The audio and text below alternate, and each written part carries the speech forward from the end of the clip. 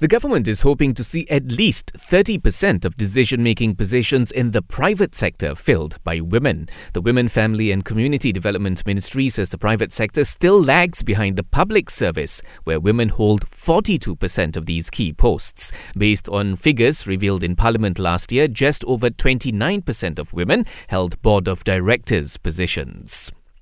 There's plenty of room to further improve Malaysia's standing in the Corruption Perception Index. The Chief Secretary to the government says one of the ways is by expediting the implementation of the National Anti-Corruption Strategy. This after Malaysia moved from 61st to 57th position in last year's Perception Index. In other news, the Higher Education Ministry is looking into setting up a dedicated polytechnic for the country's first artificial intelligence program. The Domestic Trade and Cost of Living Ministry says 3 million litres of diesel are smuggled out of the country every day, resulting in losses of over 4.5 million ringgit.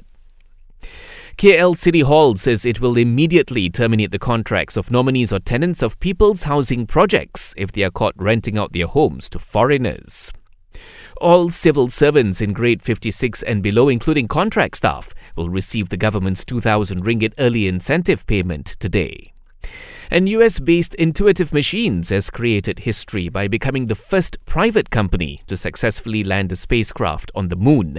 Its lander, nicknamed Odysseus, touched down safely on the lunar South Pole, where scientists are hoping to find a source of water.